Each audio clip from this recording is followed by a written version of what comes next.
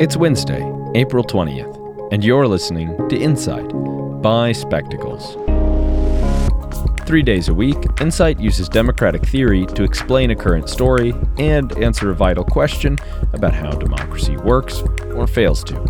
Today, Philip writes, Mudslides and Mistrust. As South Africa reels from devastating floods, a lack of trust between officials and citizens could make recovery difficult. The briefing. Rainbows, little consolation. Major flooding in KwaZulu-Natal region of South Africa. Heavy storms last week delivered a month's worth of rain in just days. Some areas reported over 18 inches of precipitation. Nearly 450 people are confirmed dead, with almost 50 still missing. The flood is approaching the deadliest ever in South Africa. In 1987, 506 people died.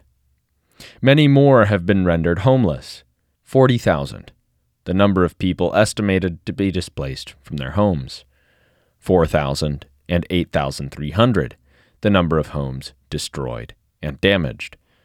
Informal settlements, the euphemism for shack-style dwellings occupied by many poor South Africans. The road to recovery may be rocky.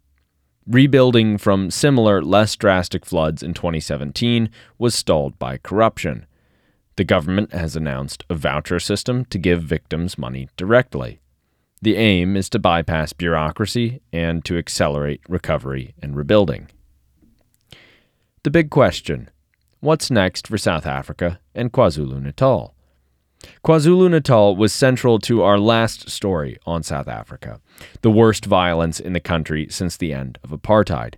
In July, after former president and KwaZulu-Natal native Jacob Zuma turned himself in to serve a prison sentence for corruption, minor agitation in the region snowballed into massive riots.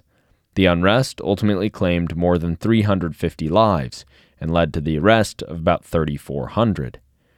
It's never going to be perfectly clear what animates every individual in such a mass mobilization, but the going theory, which we hit on from the very beginning, is that the initial protesters unintentionally sparked a much larger uproar that had little to do with Zuma.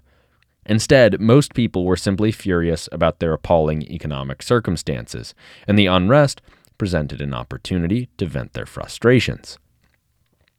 What motivated people to take to the streets and the lesson they took away as they were arrested or cleared out were the same: that the government, especially the ruling African National Congress Party, could not be trusted.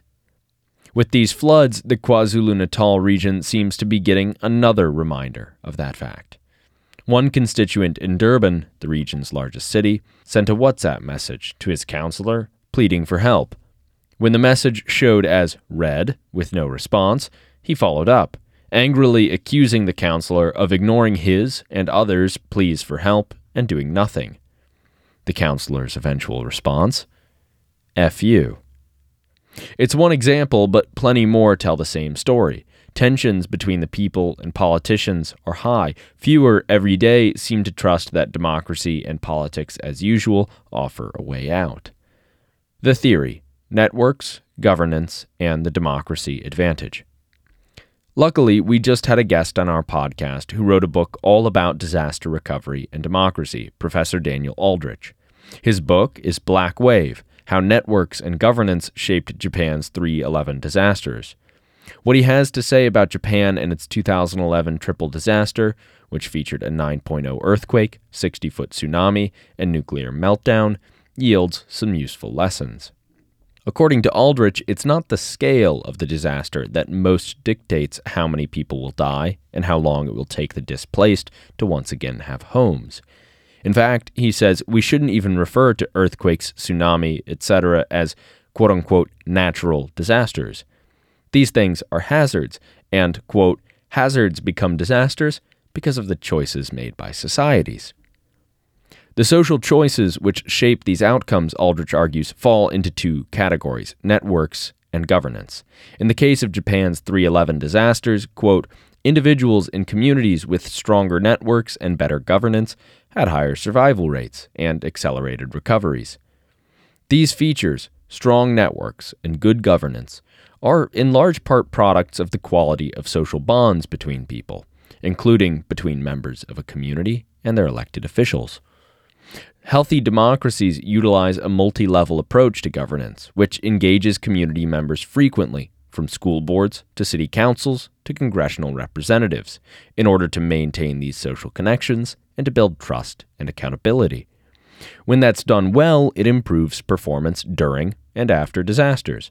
When it isn't, and countries have lower levels of accountability and social bonds, Aldrich continues, one can expect, for example, quote, lower regulatory standards for built structures, which then collapse quickly, raising the casualty count and creating tremendous suffering.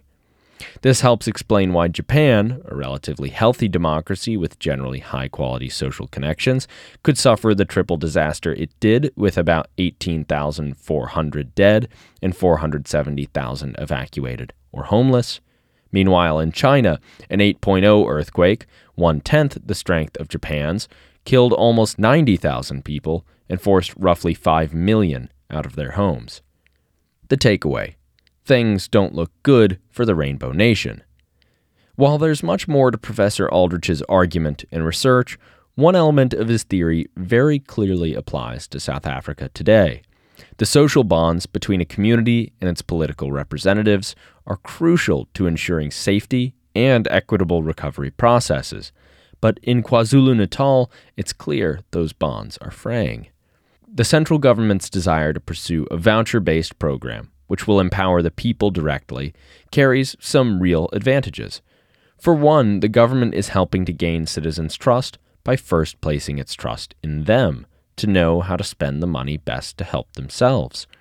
It may also have a similar effect merely by reducing the potential for corrupt abuse of the process by distrusted officials.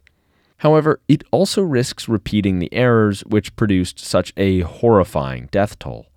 Many shanty communities which were washed away may be simply rebuilt as was. Former residents may return even with vouchers, still lacking any other practical option to be near their work and other needs than building their own shacks on empty hillsides vulnerable to mudslides. Put simply, it's not enough for the government to hand out vouchers and let the recovery process go where it may. As Aldrich shows in Black Wave, successful recoveries are the product of interlocking and mutually reinforcing factors like quality governance and strong social networks. At this moment, whatever the strengths or weaknesses of a particular recovery policy, those factors are not present in KwaZulu-Natal or in South Africa's ailing democracy. That's all for today. If you enjoyed, please subscribe and share this episode. You can also follow us on Twitter or TikTok, or subscribe to our email newsletter. Got thoughts? Leave a comment on spectacles.news. If you'd like to hear more conversational podcasts, check out Spectacles in Conversation. Links for everything in the show notes. Thanks for tuning in.